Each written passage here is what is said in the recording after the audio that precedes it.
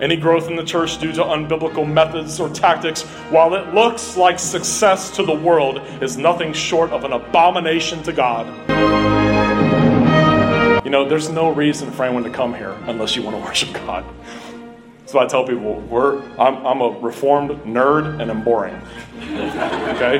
And when reformed people try to be cool, we just come off looking even more nerdy than we already are.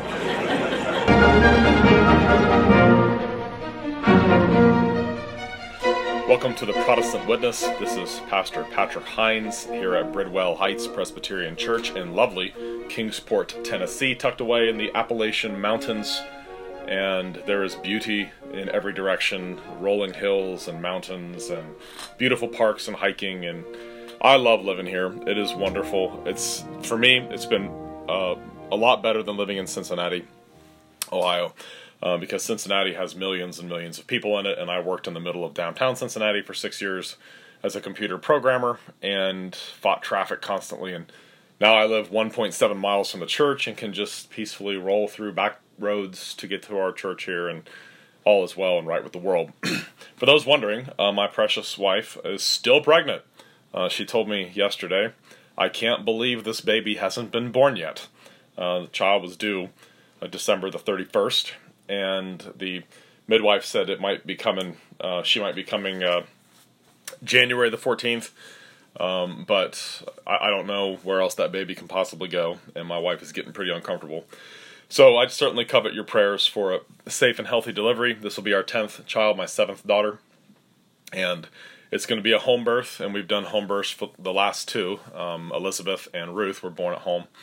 Right up in my bedroom, and wonderful experience. We have had great experiences with the midwife, and she's actually, we recommended her to a number of other families, and they've had babies recently with her, so she's great. I think she's delivered something like 5,000 babies throughout her life. She worked at a hospital for quite some time, and now does the midwife thing and home births. So we're excited. I'm excited to meet our daughter, and can't wait to lock eyes with her with another child, another gift from God to us. Today I'm going to post the sermon I preached this last Sunday morning. I got really, really good responses from this message. I took a brief detour. We're going to do 2 or 3 weeks on the regulative principle of worship. And the reason I'm doing this detour, I have preached on this before, but we have enough new faces now who are, I get the impression, are somewhat new to Reformed theology and why we worship the way we do and things like that. So I wanted to do some sermons based on some of the key passages on the regulative principle of worship. The Westminster Standards require us to hold to the regulative principle. We are confessionally bound to it because the proper way of worship is prescribed by God and may not be added to or altered at any time. We are not allowed to invent ways of worshiping God. We are to keep it simple, and we really have a no frill, no gimmicks, no performances, no special music, no children's church. You know, I said at the end of my sermon, kind of broke from my manuscript a little bit and said, you know something, there is no reason for anyone to come here unless they want to worship God. And people, lately, throughout my time as a Presbyterian minister, you don't get very many amens. But people have been amening lately, and that's encouraging. There's an older fella and his wife, wonderful couple. We actually just admitted them to communicant membership. They made professions of faith, and they have been walking with Christ for a long, long, long time, and just are wonderful, wonderful people. We received them, and another one of the church's covenant children made a profession of faith, so we received her into communicant membership status.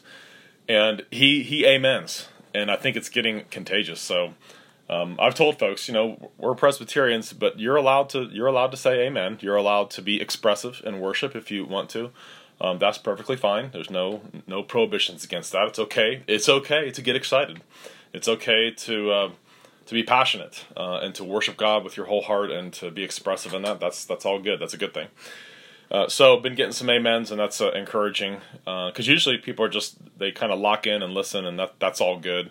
But people aren't overly responsive, but that's just kind of the way we are. We tend to be reserved in our reformedness. So Anyway, I wanted to post this sermon. It's part one of. It's probably going to be a 3-part series. It might just be 2, but probably 3 parts on the regulative principle, because I want people to understand why we don't have gimmicks and why we still use hymnals. I mean, there's nothing in principle wrong with putting words up on a screen or something. That's perfectly fine. But we like hymnals, and we just there's no reason to move away from that sort of thing. And so we use the Red Trinity hymnal. We may eventually change to another, like the Blue Trinity hymnal. We'll see. But we're probably not ever going to go the direction of doing the whole thing up modern. Anyway, I hope that you find this instructive and helpful. One of the things I emphasized in this sermon is the importance of parents teaching this stuff to their kids.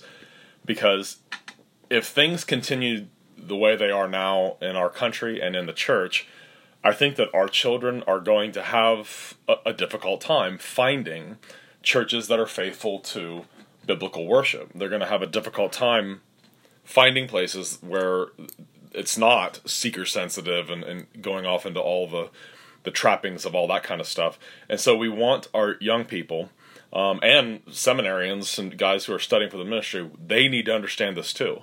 That when you plant a church or you're thinking about what should we do in worship in the church, we have the Directory of Public Worship. That's an appendix in our Book of Church Order. That's very useful. I actually quoted from it in the sermon.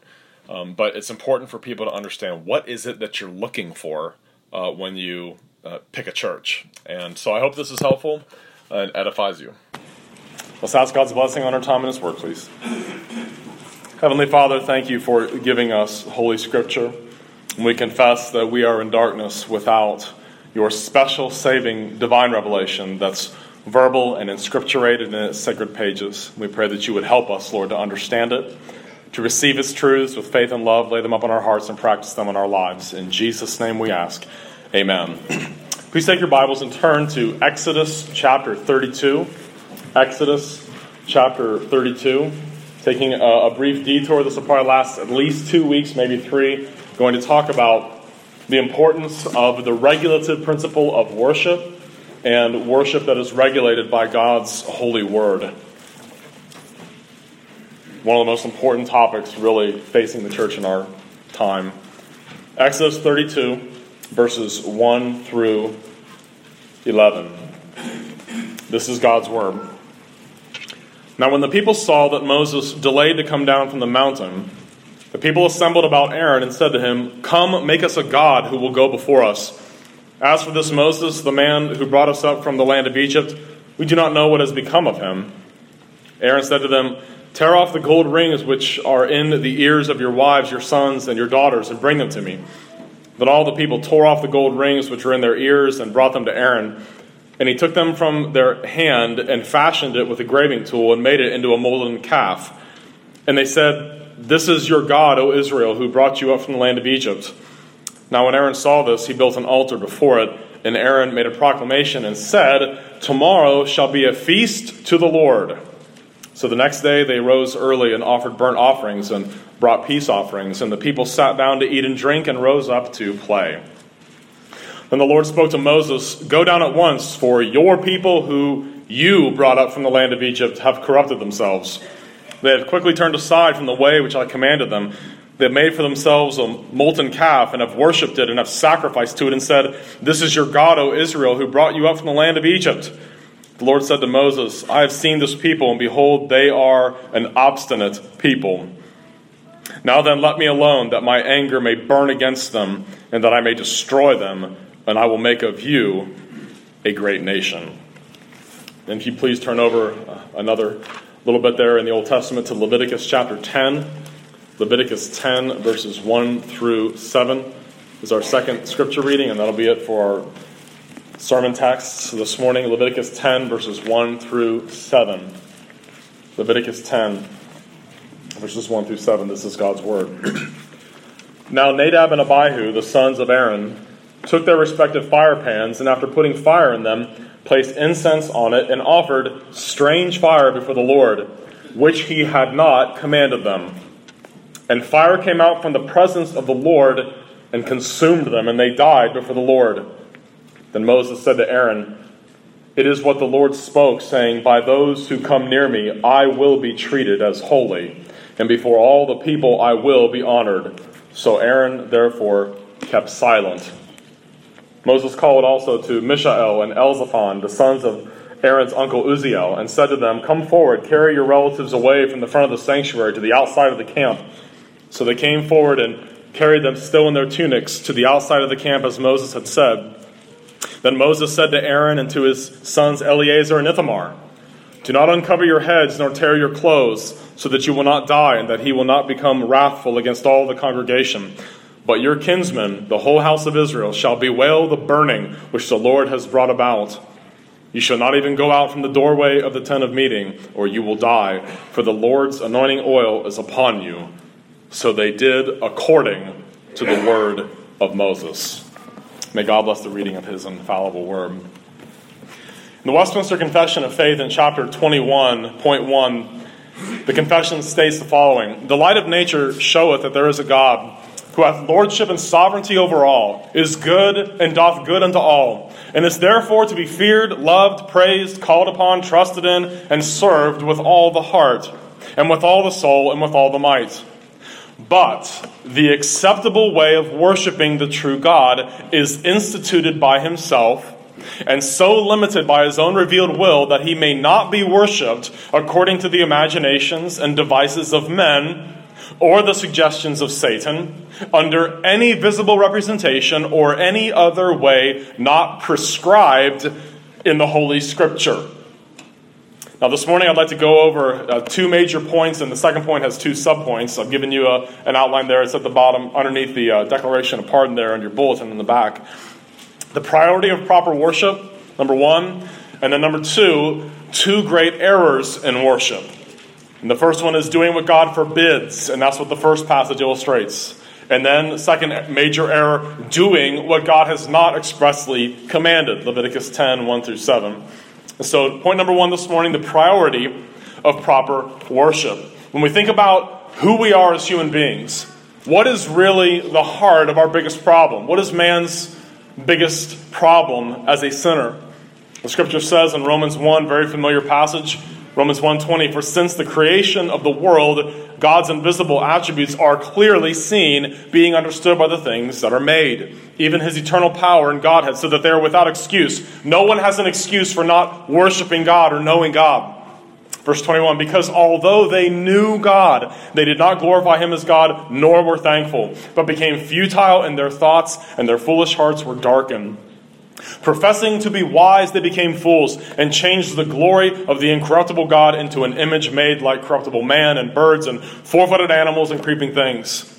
Therefore God also gave them up to uncleanness in the lusts of their hearts, to dishonor their bodies among themselves, who exchanged the truth of God for the lie, listen, and worshipped and served the creature rather than the Creator, who is blessed forever. Amen. John Calvin taught us in a very memorable phrase. You hear it quoted all the time. He says in Institutes of the Christian Religion, Book 1, Chapter 11.8, man's nature, so to speak, is a perpetual factory of idols. What are men all about who don't know God? We go from one idol to the next. One idol to the next. We are a factory of idolatry. In all evangelism, the goal is not just to save people's souls, but to see people go from idolatry to being worshipers of the true and living God. That's the end result of evangelism. That's why God saves us, is so he would have real worshipers who worship him, not according to their imaginations or devices, but in the way he has instituted. We want to see true worshipers of God all over the earth. False worship and idolatry are replaced with authentic biblical worship when genuine conversion takes place and local churches are established. Idolatry is the heart of man's rebellion against God. And the kingdom of Jesus Christ marches forward in the world as Christ subdues more and more idolaters and turns them into lovers and worshipers of the one true and living God. There before the grace of God go all of us. Everyone here would be an idolater and happy to be an idolater were it not for the grace of God. We would be worshipers of ourselves. We would worship the creature, things that God made, the thing we see in the mirror every day, our things, our possessions, our gifts, talents. We'd worship everything but God were it not for His grace. And Jesus taught the Samaritan woman at the well in John 4 that God the Father is seeking worshipers. Worshipers who do what He says to do in worship to please Him. He said to her at that well in John 4, "The hour is coming and now is when the true worshipers will worship the Father in spirit and truth, for the Father is seeking such to worship Him." God is spirit, and those who worship Him must worship in spirit and truth. Man exists for God's glory and for the enjoying of God. And God created us for Himself. We exist to worship and adore Him. And the greatest and deepest of longings within our sin-wearied souls can only find true and lasting satisfaction in knowing and worshiping God, in first being reconciled to God through Christ, and then doing what He says to do with our lives. That is our reasonable service in response to His mercy. That's what Paul says in Romans 12 when he says, in view of what God has done to save you from your wretched self, from your sin, from your idolatry, make your whole life a living sacrifice of praise to God. Obey what He says. The church and knowing God is not about God conforming to our desires. It's about us coming to Him and saying, what do you want me to do now? What pleases you in the way that we're supposed to live? That's what I want to do as a redeemed sinner. One of the greatest of human sins is idolatry. It's perhaps the heart of all other sins. Why do husbands mistreat their wives? Idolatry of self. Why do wives mistreat their husbands? Idolatry of self. Why do children disobey their parents? Idolatry of self. Why do parents get sinfully angry at their children? Idolatry of self. How dare you inconvenience me? We're often discontent, lazy, sour moods. Why? Idolatry of self. We think that all of life exists for our comfort. It's not about our comfort. God's not interested in our comfort. He's interested in our character, our godliness, our Godward orientation. Consider the wording of the first two commandments in Exodus chapter 20. The first two of the 10 commandments address the heart of the idolatry issue directly. God spoke all these words saying, I am the Lord your God who brought you out of the land of Egypt, out of the house of bondage. You shall have no other gods before me. You shall not make for yourself a carved image of any likeness of anything in heaven above, or that is in the earth beneath, or in the water under the earth. You shall not bow down to them, nor serve them, for I, the Lord your God, am a jealous God, visiting the iniquity of the fathers on the children to the third and fourth generation of those who hate me, but showing mercy to thousands of those who love me and keep my commandments. What's at the heart of unbelief? What's at the heart of idolatry? Hatred of God. He says, those who hate me. Idolaters are not trying to do the right thing, but are just lost and confused. God says that their idolatrous worship is a demonstration of the fact that they, in God's own words here, hate me. If people will not repent and believe in Christ and serve God, it is because they hate God. We don't like to think of unbelievers in such harsh terms, do we? But God does. Idolaters demonstrate by their idolatry that they, in fact, hate God. In Romans 1's long list of sinful practices that characterize the lives of unbelievers, they're described by the Greek word thustages, which means God haters. God haters. The Sunday morning gathering of God's people who are members of the local church is our act of, listen to me please, it is our act of love to God. Why do we come here? We're not God haters anymore. We love the creator of all this. We look at the mercy He's shown us, the patience that He shows to us, the forgiveness that He's given us in Christ, and we love Him now. We come here because we love God. We are His worshipers. We desire to express that love to God by singing His praises, by listening to His word, the Bible. We no longer hate God. We no longer scoff and mock at His laws, but instead confess our own sinfulness and having broken them all. There is no clearer indication of a person's unconverted state than their taking offense that God holds them to be a sinner because of whatever it is that they do or desire that's contrary to God's law. When God tells us that something we're doing is wrong and our reaction is to get angry at it, there are a few stronger indications that we're unconverted than that. We are masters of self-justification in our sin. Everyone's got an excuse. Our culture and society has worked hard to produce an entire generation of victims. We're not responsible for anything we do. Everything is someone else's fault. We're not responsible. It's someone else's fault. But remember the prodigal son? What happened that showed that he really came to his senses? What did he say? What was the speech? I have sinned against heaven and in your sight, and I am no longer worthy to be called your son. No excuses. It's not my upbringing. It's not my society. It's not my parents, my siblings, people at school, my peers. None of that. I have sinned against God. And yes, it is a radical change to go from being a reckless God-hater, a prodigal God-hater, to being a repentant God-lover. And it is our sacred duty, if we have done that, if God has effectually called us and we do see our sin and we trust in Christ alone, it is our duty and privilege to take our place in a local church and worship this gracious, powerful, and gloriously loving God who made us and redeemed us from our sins while we were yet sinners, running from him and hating him. The corporate worship of the triune God by his visible gathered church is such an incredible privilege for us. I didn't get that when I was 16, 17, 18, 19, 20 years old. My father would kick me out of bed, get up and get dressed. I didn't see it as a privilege. I was a fool. It is such a privilege to come to church. I'm not an idolater anymore. I'm a worshiper of the living God. I do what pleases the creator of this whole vast, amazing creation. I'm one of his now. It's a privilege we take for granted in this country. Remember, folks, why did Jesus give us this? Do this in what? Remembrance of me. How could we forget? How could we need reminding of that? Remember the grace by which God has glorified himself by saving our sin-sick souls. Remember the wondrous sound of grace in Jesus Christ's gospel hitting our unrepentant ears and the call to repent and believe the gospel. Remember how faithfully God has loved us despite our wanderings, even as Christians, despite our frequent lapses into sin, our doubt, our worldliness. God deserves for us to worship him only in the ways he has told us to, because that's what pleases him. Jonathan Edwards, in his sermon, Sinners in the Hands of an Angry God, made this comment to his congregation. He said, "There is no other reason to be given why you have not gone to hell since you last sat down here in the house of God, provoking his pure eyes by your sinful, wicked manner of attending his solemn worship." End quote. Jonathan Edwards would be unemployable today.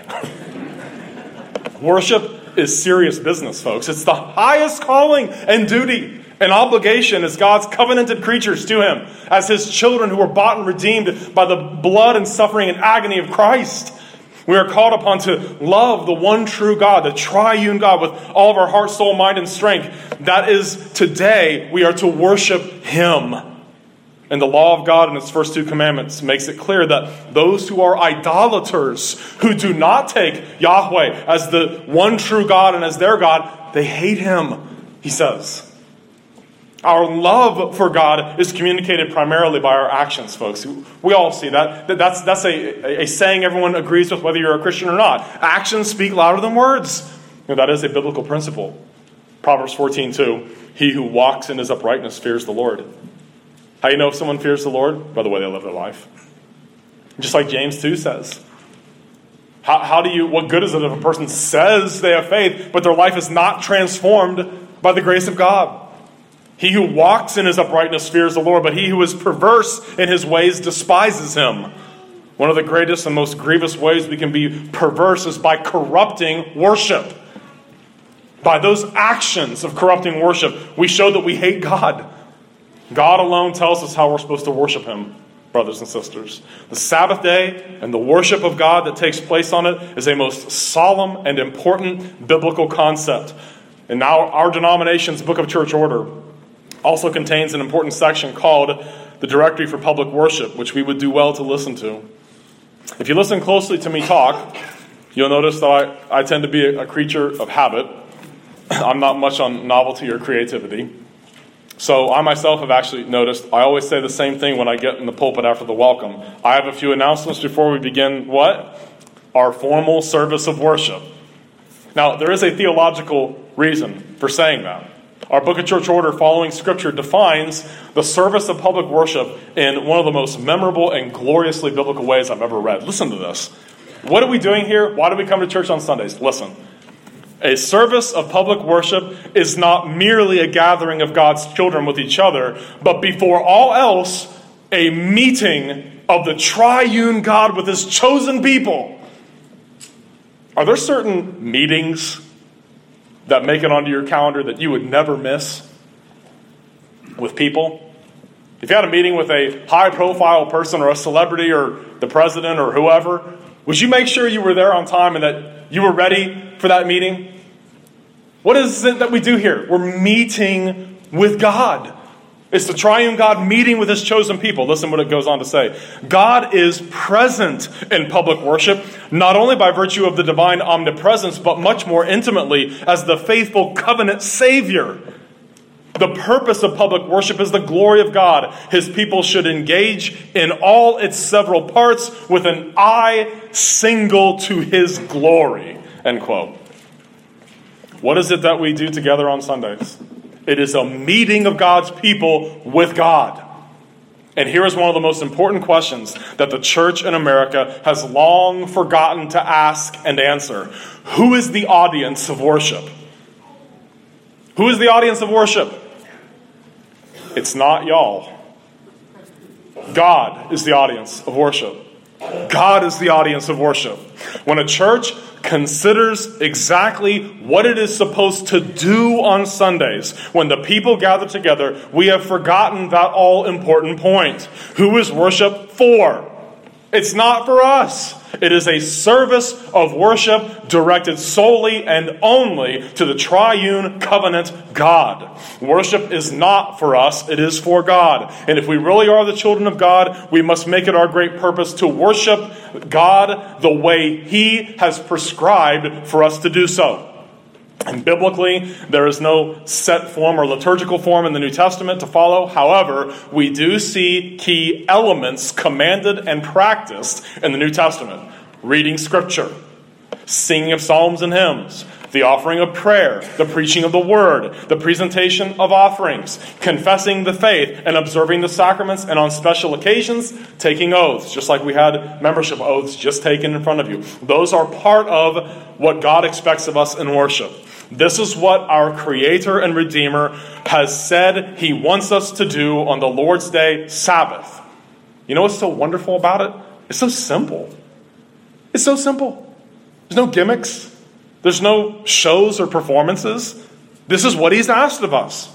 The gospel is proclaimed and sinners are called to repent so that God would have more and more worshipers who will love, worship, and obey what he says in his word, and who will be satisfied with that.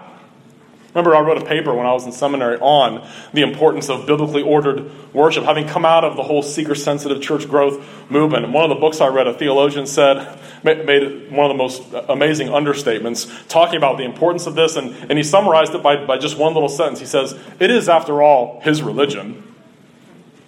Doesn't that make sense? What are we supposed to do for God? Only what he tells us to do. It's what he has told us. No gimmicks, no performances. When Paul preached to the Athenians, his primary emphasis was repentance from idolatrous worship. In Acts 17:16, now when Paul waited for them at Athens, his spirit was provoked within him when he saw that the city was given over to idols. And he went on to preach this to them. God who made the world and everything in it, since he is Lord of heaven and earth, does not dwell in temples made with hands, nor is he worshipped with men's hands as though he needed anything, since he gives to all life and breath and all things. That was a rebuke to them for their false worship. And then he says, therefore, since we are the offspring of God, we ought not to think that the divine nature is like gold or silver or stone, something shaped by art and man's devising. And so, coming away from idolatry, first and foremost, we have to worship the correct God. You shall have no other gods before me. That's what he says to us. And then, I want you to worship me in the right way. You worship the right God, and you worship him in the way he says. Many in our day say that as long as you're sincerely worshiping the right God through Christ, God doesn't care what you do, as long as you're sincere. In these two texts before us that we just read, we're going to see that it does matter to God what we do in our formal worship. So if you want to turn back to Exodus 32, please do that. Exodus 32, 1 through 11. And let's just quickly walk through this passage. I want you to see how important this is. Exodus 32, 1 through 5. Here it is again. Now when the people saw that Moses delayed to come down from the mountain, the people assembled about Aaron and said to him, "Come, make us a god who will go before us. As for this man Moses, the man who brought us up from the land of Egypt, we don't know what has become of him." Aaron said to them, "Tear off the gold rings which are in the ears of your wives, your sons, and your daughters, and bring them to me." Then all the people tore off their gold rings which were in their ears and brought them to Aaron. He took this from their hand and fashioned it with a graving tool and made it into a molten calf. And they said, "This is your God, O Israel, who brought you up from the land of Egypt." Now when Aaron saw this, he built an altar before it, and Aaron made a proclamation and said, listen closely, "Tomorrow shall be a feast to the Lord, to Yahweh." John Calvin wrote this about this passage. "And this end awaits all those who do not firmly maintain what is right, but who bargain, as it were, and descend to compromise. For after they have vacillated a while, they at length will succumb altogether, so as to shrink from nothing, however unworthy and disgraceful. He seems indeed by his proclamation to uplift their minds to the worship of the true God, but when he is violating the law just given, it is a wretched excuse to shield their offense and degenerate worship under God's sacred name." You hear what Calvin's saying? It accomplished nothing for Aaron to say, "Okay, well, that's fine. I know you all used to worship cows, so we'll just say that we're worshiping Yahweh this way. We'll just be creative in the way we're worshiping the one true God." As soon as God's people cut themselves loose from Scripture in the way that they do worship, as Calvin said, please remember this, as soon as you cut yourself loose from Scripture, as Calvin taught us, you will at length succumb altogether, so as to shrink from nothing, no matter how unworthy and disgraceful. Folks, I have seen videos of churches doing the most outrageous things on stages. Guys coming out singing songs by Garth Brooks and getting the congregation to sing along with them, and you think, that's a worship service? The moment you cut yourself loose from Scripture, there is no end to the nonsense. There is no end to the silliness that people will engage in, and it is an affront to God. This is why the worship of God in churches on Sundays must limit itself to what God has told us in Scripture. If we go beyond what is written in our worship, we offend God and negate the whole purpose of worship. Remember, always ask that question. Who's the audience? Who is the audience of worship? So often people think it's the congregation, and we got to meet people where they are, and we got to give them what they want. No, we're supposed to give God what He wants. That's what we're here for. In the passage, Aaron seems to have wanted to quiet his own conscience by making an image, which he knew was wrong. He says, hey, but we're worshiping the right God at least. It's a feast to Yahweh. We're worshiping the right God. We're sincere. Look at the rest of the passage. Look at verses 6 through 9. So the next day they rose early and offered burnt offerings and brought peace offerings. And the people sat down to eat and drink and rose up to play. And the Lord spoke to Moses, "Go down at once, for your people whom you brought up from the land of Egypt have corrupted themselves. They have quickly turned aside from the way which I commanded them. They have made for themselves a molten calf and have worshipped it and sacrificed to it and said, 'This is your God, O Israel, who brought you up from the land of Egypt.' The Lord said to Moses, 'I have seen this people, and behold, they are a obstinate or stiff-necked people.'" God's command is that all people everywhere repent of idolatry and worship and love Him, and that we worship and love Him as He tells us to, as He commands us to. And part of the reason for this demand that we worship God in the way that He tells us to, please hear me, this is extremely important. Part of the reason He wants us to worship Him in the right way is that He wants to make us more like Him. One of the most important biblical principles to bear in mind is this: you will become like what you worship. You will take on the attributes of whatever's most important to you. That's why God called them stiff-necked. What can a cow do that would make it worthless? Just stand still. A stiff-necked cow, what do you do to it? Well, you can't pick up a 2,000-pound animal and put it on your back and carry it. What would you do with a stiff-necked cow? You leave it in the desert, and what happens? It dies. It won't follow you. He says, you guys want to worship a cow? Fine. I'm going to call you stiff-necked for the rest of your history. He calls them stiff-necked over and over and over and over again because they became like what they worshipped. Psalm 115, 3-8 teaches the same thing. Their idols are silver and gold, the works of men's hands. They have mouths, but they do not speak. Eyes they have, but they do not see. They have ears, but they do not hear. Noses they have, but they do not smell. They have hands, but they do not handle. Feet they have, but they do not walk, nor do they mutter through their throat. They're blind, deaf, dumb. They can't move or think or walk. Those who make them are like them. So is everyone who trusts in them, the scripture says. God's rebuke, I have seen this people indeed. They are an obstinate or stiff-necked people. He calls them stiff-necked because they were becoming like what they worshipped, unwilling to submit to the yoke of their master. We take on the attributes of whoever and whatever we worship. When you say that someone is godly, you know someone and say, that is a godly man, that is a godly woman. What is it about them that makes us say that? They're like God. They're long-suffering. They're patient. They're holy. They care about people. They put others before themselves. They're self-giving, sacrificial. Those who make idols will be like them. If we love, adore, worship, and value Christ supremely, we won't be able to help it. You'll become more like him. You'll become like Jesus. If we love, adore, worship, and value ourselves, we will become just more and more and more self-centered and self-focused. And so we need to ask ourselves a question. Think about yourself. What are you like? What am I like? Do an evaluation today. Take a walk today by yourself. What am I like? Those who make it their purpose to study the triune God, to study Jesus Christ, to understand the biblical teachings about his attributes, his actions, his proven character, his gospel, his grace, his slowness to anger, his patience, his faithfulness, you will become like him. You will begin to change into what you worship more and more. People who love, live for, study Scripture, desire to know God more and more, they will begin to shed their bad habits. They will begin to take on new habits that reflect Christ more and more to the world. If we value God, if we value his Son, Jesus Christ, if we value the precious God-breathed words of Scripture and make them our meditation, we will begin to take on more and more and more of God's attributes. We will become fruit-bearing trees. We will become more and more of what God intended man to be. We will be patient when wronged, not vengeful, not angry, self-sacrificially loving to the people in our lives, especially our family and our church. And we'll have a quiet peace and contentment that will begin to grow in us in all circumstances. Isn't that how you want to live your life? When we evaluate ourselves as Christians, every month when we come to the Lord's Supper, don't you see your sins so clearly? Don't you see all the ways you want to change? Make God what you worship and meditate on and think about it. Fill your mind and heart with Scripture. You'll start to change in those ways.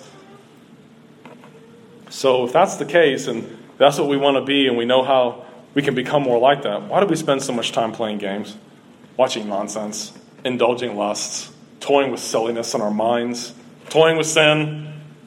Remember what the idols do to us. Those who make them are like them. God said that to us. You make idols and serve them, you become like them. So is everyone who trusts in them.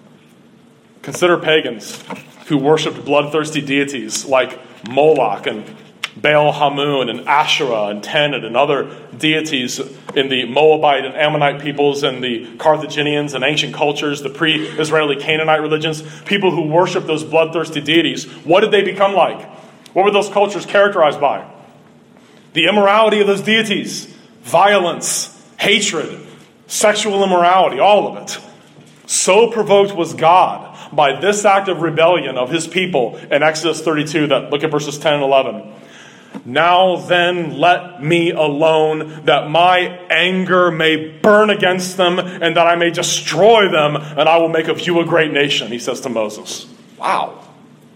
So their sincerity didn't count for anything? No, it did not. Look at verse 11. Then Moses entreated the Lord as God.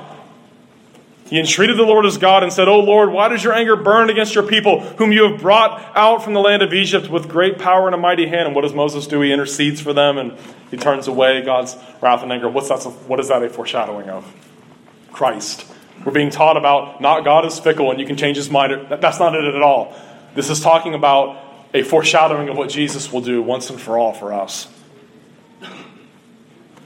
Why is God so dreadfully provoked by this incident that he would actually suggest destroying the whole nation of Israel, his entire inheritance, whom he had just delivered from Egypt and gave the Ten Commandments to? Because they worshipped him in a way that he had forbidden them to.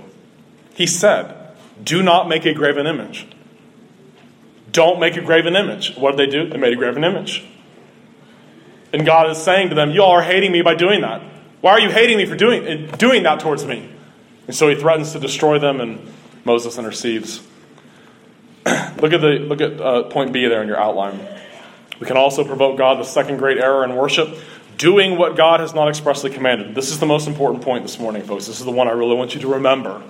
Remember this. As you disciple and teach your covenant children how to find a church, please make sure they understand this. Please make sure they understand this. The book of Leviticus is a book that's not read very often. It should be, because it burned into the minds of the people all of those sacrificial systems, all those offerings, and sifting through the kidney and the offal that's attached to this, and burning this, and going through the insides of animals and everything else.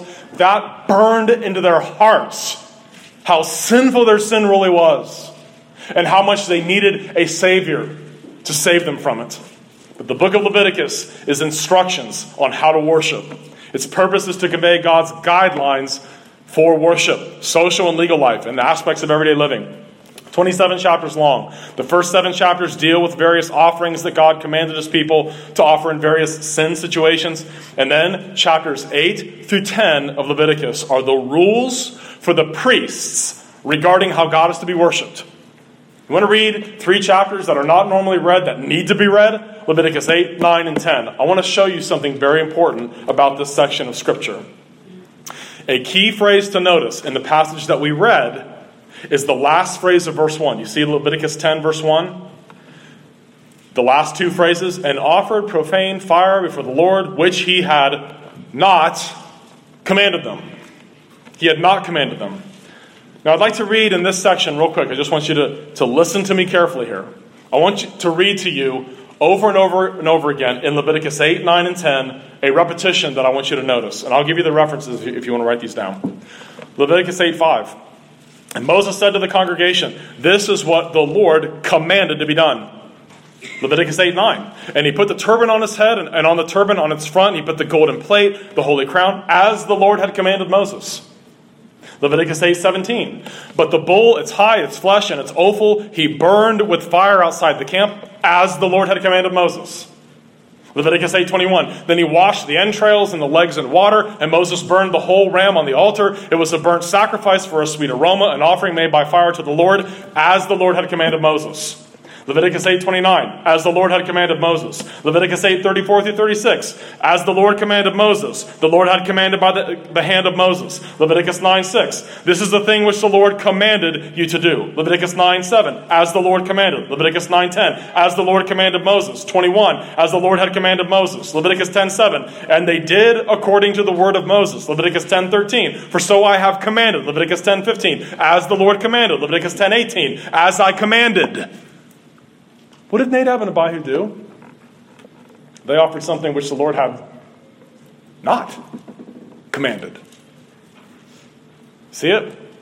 Nadab and Abihu, the sons of Aaron, took their respective fire pans, and after putting fire in them, placed incense on it and offered strange fire before the Lord, which he had not commanded. So in the midst of, as he commanded, commanded, you have one instance of not commanded, followed by commanded. And what happened to that one instance? The 2 guys got killed. God killed them for this. Does that seem like it might be important for us to make a note of that? You know, God had a way of ruining parties. Even when the people throwing them were really, really sincere and having a great time. The last few verses of Leviticus 9, listen to this. Listen to what's going on here when this happened. Aaron lifted his hands towards the people, Leviticus 9:22, blessed them and came down from offering the sin offering, the burnt offering, and the peace offerings. And Moses and Aaron went into the tabernacle of meeting and came out and blessed the people. Then the glory of the Lord appeared to all the people, and fire came out from before the Lord and consumed the burnt offering and the fat on the altar. When all the people saw it, they shouted and fell on their faces. In the midst of all this, Nadab and Abihu just had a creative impulse, a creative moment, and decided to offer fire which the Lord had not commanded. Look at verses 2 and 3 of Leviticus 10. And fire came out from the presence of the Lord and consumed them, and they died before the Lord. Then Moses said to Aaron, "It is what the Lord spoke, saying, by those who come near me, I will be treated as holy. And before all the people, I will be honored." So Aaron therefore kept silent. Those are his 2 sons. Those are 2 of his 4 sons that just got killed. And the answer is, you treat me as holy. You do what I tell you to do. You don't get creative in the way you worship me. It's a big deal, folks. Joe Morecraft said about this passage here in Leviticus 10, he wrote, Leviticus 5:17 contains a phrase that will clarify the meaning of Leviticus 10:1. Now, if a person sins and does any of the things which the Lord has commanded not to be done, though he was unaware, still he is guilty and shall bear his punishment. You hear that?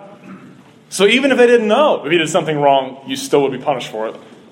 Morecraft continues, sinning against God by doing things that the Lord has commanded not to be done is different than sinning against God by doing what he has not commanded. In Leviticus 5:17, the sin is in doing what God has expressly forbidden in his law. In Leviticus 10:1, it does not say that Nadab and Abihu were punished for transgressing an express prohibition, but because they were adding to the worship services by doing something for which there was no divine warrant.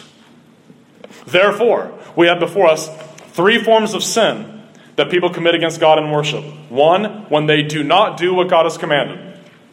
2, when they do what he has expressly prohibited, like making the golden calf.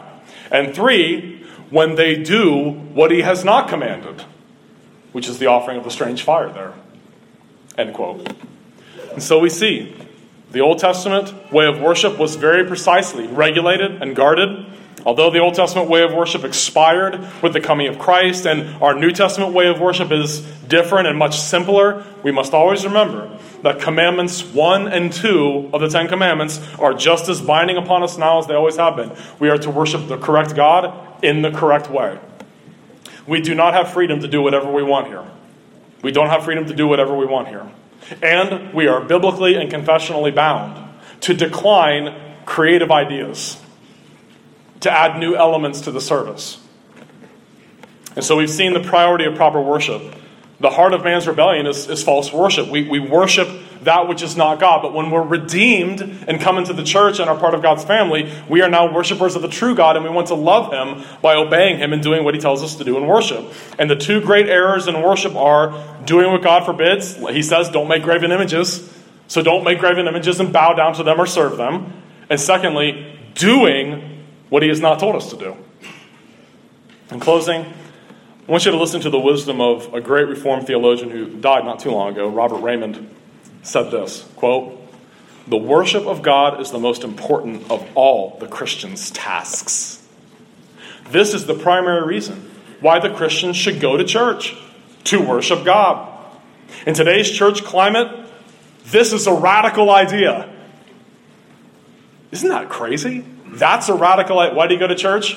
Well, to be entertained, to have fun, to hear a pep talk, to feel better, to be encouraged. Raymond says, the Christian goes to church to worship God, and today, that's a radical idea. Nevertheless, Christians should go to church, not to evangelize, not to provide a comfortable, consumer-friendly setting for the unchurched, not even primarily for the benefit which fellowship with other Christians provides, and definitely not just for lectures and devotionals, but in order to engage in the worship of God. I'm just breaking from the quotation. Remember, worship is not something that happens to you when you're in here. It's something you engage. We are here to engage in the worship of God, to participate in the worship of God. Raymond continues, Reformed Christians must convince this generation that their tradition's regulative principle regarding worship should be the governing principle of all Christian worship. That is to say, that Christians must do in worship only those things which God commands, clearly perceiving that what is not commanded is forbidden. This approach to worship will produce a worship that is biblical, spiritual, simple, weighty, and reverent. When I lived in Fairfield, Ohio, I had a neighbor. He was quite a bit older than me, and he had some issues, and we were friends, and I witnessed to him many times. And I invited him to our church, but our church was too far. He didn't like driving far. And he told me one morning after he had a brother that died suddenly of a heart attack, and it's really bothered him. I mean, talk about a piece of low-hanging fruit. The guy knocks on my front door. My brother died, and I'm not sure what's going to happen to me when I die. Well, let's talk. And he, one morning, told me, I almost cried when he told me this. It's like, yeah, I just decided to go for it, go to church. He said he got up, got himself dressed up, shaved, put on a nice pair of pants, put on a shirt, tie, a coat. And he said, I went to this church. It's the closest church to where we live over there. And I was more dressed up than anybody there. And it was more like going to a rock concert. I was expecting to hear something about God or something. And I was just sitting there going, oh, Lord. Isn't that so sad? Even non-Christians know there ought to be a sense of transcendence here. This ought to be a sanctuary, a place set apart to meet with the holy. Heartbreaking. Robert Raymond says the regulative principle will produce a worship centered on God, substantial and life-transforming. It will prohibit a worship that is superficial in character, complicated by ritual, stimulated by props, and flippant in tone. Anyone who will take the time to study the matter will have to conclude that worship in evangelical churches in this generation is, speaking generally, approaching bankruptcy, end quote. He's right. You know, he wrote that 20 years ago. We are to be biblical, folks, not pragmatic. Biblical, not pragmatic. You know what it means to be pragmatic? Well, you just try different stuff until it works. Well, how do you figure out what works? Whatever grows the church. Whatever grows the church. I'm ashamed to say, when I was 22 years old, I took a clipboard and went out into neighborhoods and knocked on doors and asked people, what would you like us to do in our church that would make you come to it? You know, Israel sort of did the same thing with Assyria and Babylon. They went over to them and said, hey, what kind of idols do you guys like? What kind of idolatry do you like? Whatever you want, we got it. We'll give it to you. That's horrendous. We're to be biblical, not pragmatic. Jesus taught us in John 6 he would rather have 12 disciples than 5,000 consumers who stay only as long as the fish and the loaves, or in our day, the latte bar and the skits and the donuts hold out. The church is for the worship of God, and it must resist the pragmatic draw of gimmicks used to get people through its doors. And I want to warn, what you win them with is what you win them to. And if you use props and the stand-up comedy act and whatever else to get them in there, you better be prepared to sustain it, because the minute it stops, you will see them go bye-bye. So the thing that I wrote another paper when I was in seminary on the church growth movement. There are always, all in the megachurch movement, there are just as many people going out the back door as there are coming in the front. You know why? Because they're not there to worship God. They're there to consume the gimmicks, and then they move on like locusts to the next church, and the next one, and the next one. You know, there's no reason for anyone to come here unless you want to worship God. So I tell people, I'm a reformed nerd, and I'm boring. Okay? And when reformed people try to be cool, we just come off looking even more nerdy than we already are.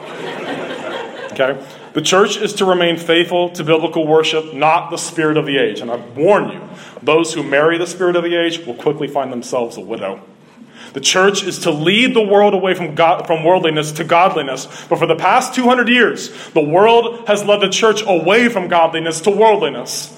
The church is to be a leader, not a follower. And yet there is an almost constant pull upon the hearts of Christians to become more like the world. And ironically, it is only when the people of God are faithful to God in worship that real evangelism and real discipleship and real church growth actually do happen. Any growth in the church due to unbiblical methods or tactics, while it looks like success to the world, is nothing short of an abomination to God. At this church, we believe in sola scriptura. And we believe in the regulative principle of worship. And as long as there's a gospel witness in this place and breath in our lungs, let us all together believe in the power of God working through his preached word to grow the church and disciple the nations as he sees fit. Amen? Let's pray. Our God in heaven, we thank you for your all-sufficient word to guide and direct us. Lord, there's such a feeling of incredible joy and satisfaction knowing that we don't have to doubt or wonder, should we be doing this or should we be doing that? It's such a wonderful joy to know these are the things you told us to do, to pray, to read Scripture, to preach it, to sing your praises, to do offerings, to take the Lord's Supper, to do oaths when needed, baptisms. It's a glorious thing to know that you told us to do this stuff. We have no doubt you're pleased by it. It's such an encouraging thing to be faithful to your word. And Lord, we pray you would help us. No matter what the spiritual climate may ever be like in this country, that we would resist the siren calls of pragmatism, and that we would stand upon the authority of Scripture and be faithful to you and worship you in a way that pleases you. We ask in Jesus' name. Amen.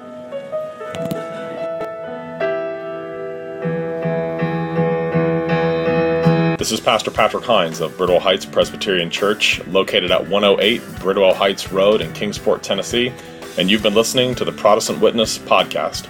Please feel free to join us for worship any Sunday morning at 11 a.m. sharp, where we open the Word of God together, sing His praises, and rejoice in the gospel of our risen Lord. You can find us on the web at www.bridwellheightspca.org. And may the Lord bless you and keep you. The Lord make His face to shine upon you and be gracious unto you. The Lord lift up His countenance upon you and give you peace.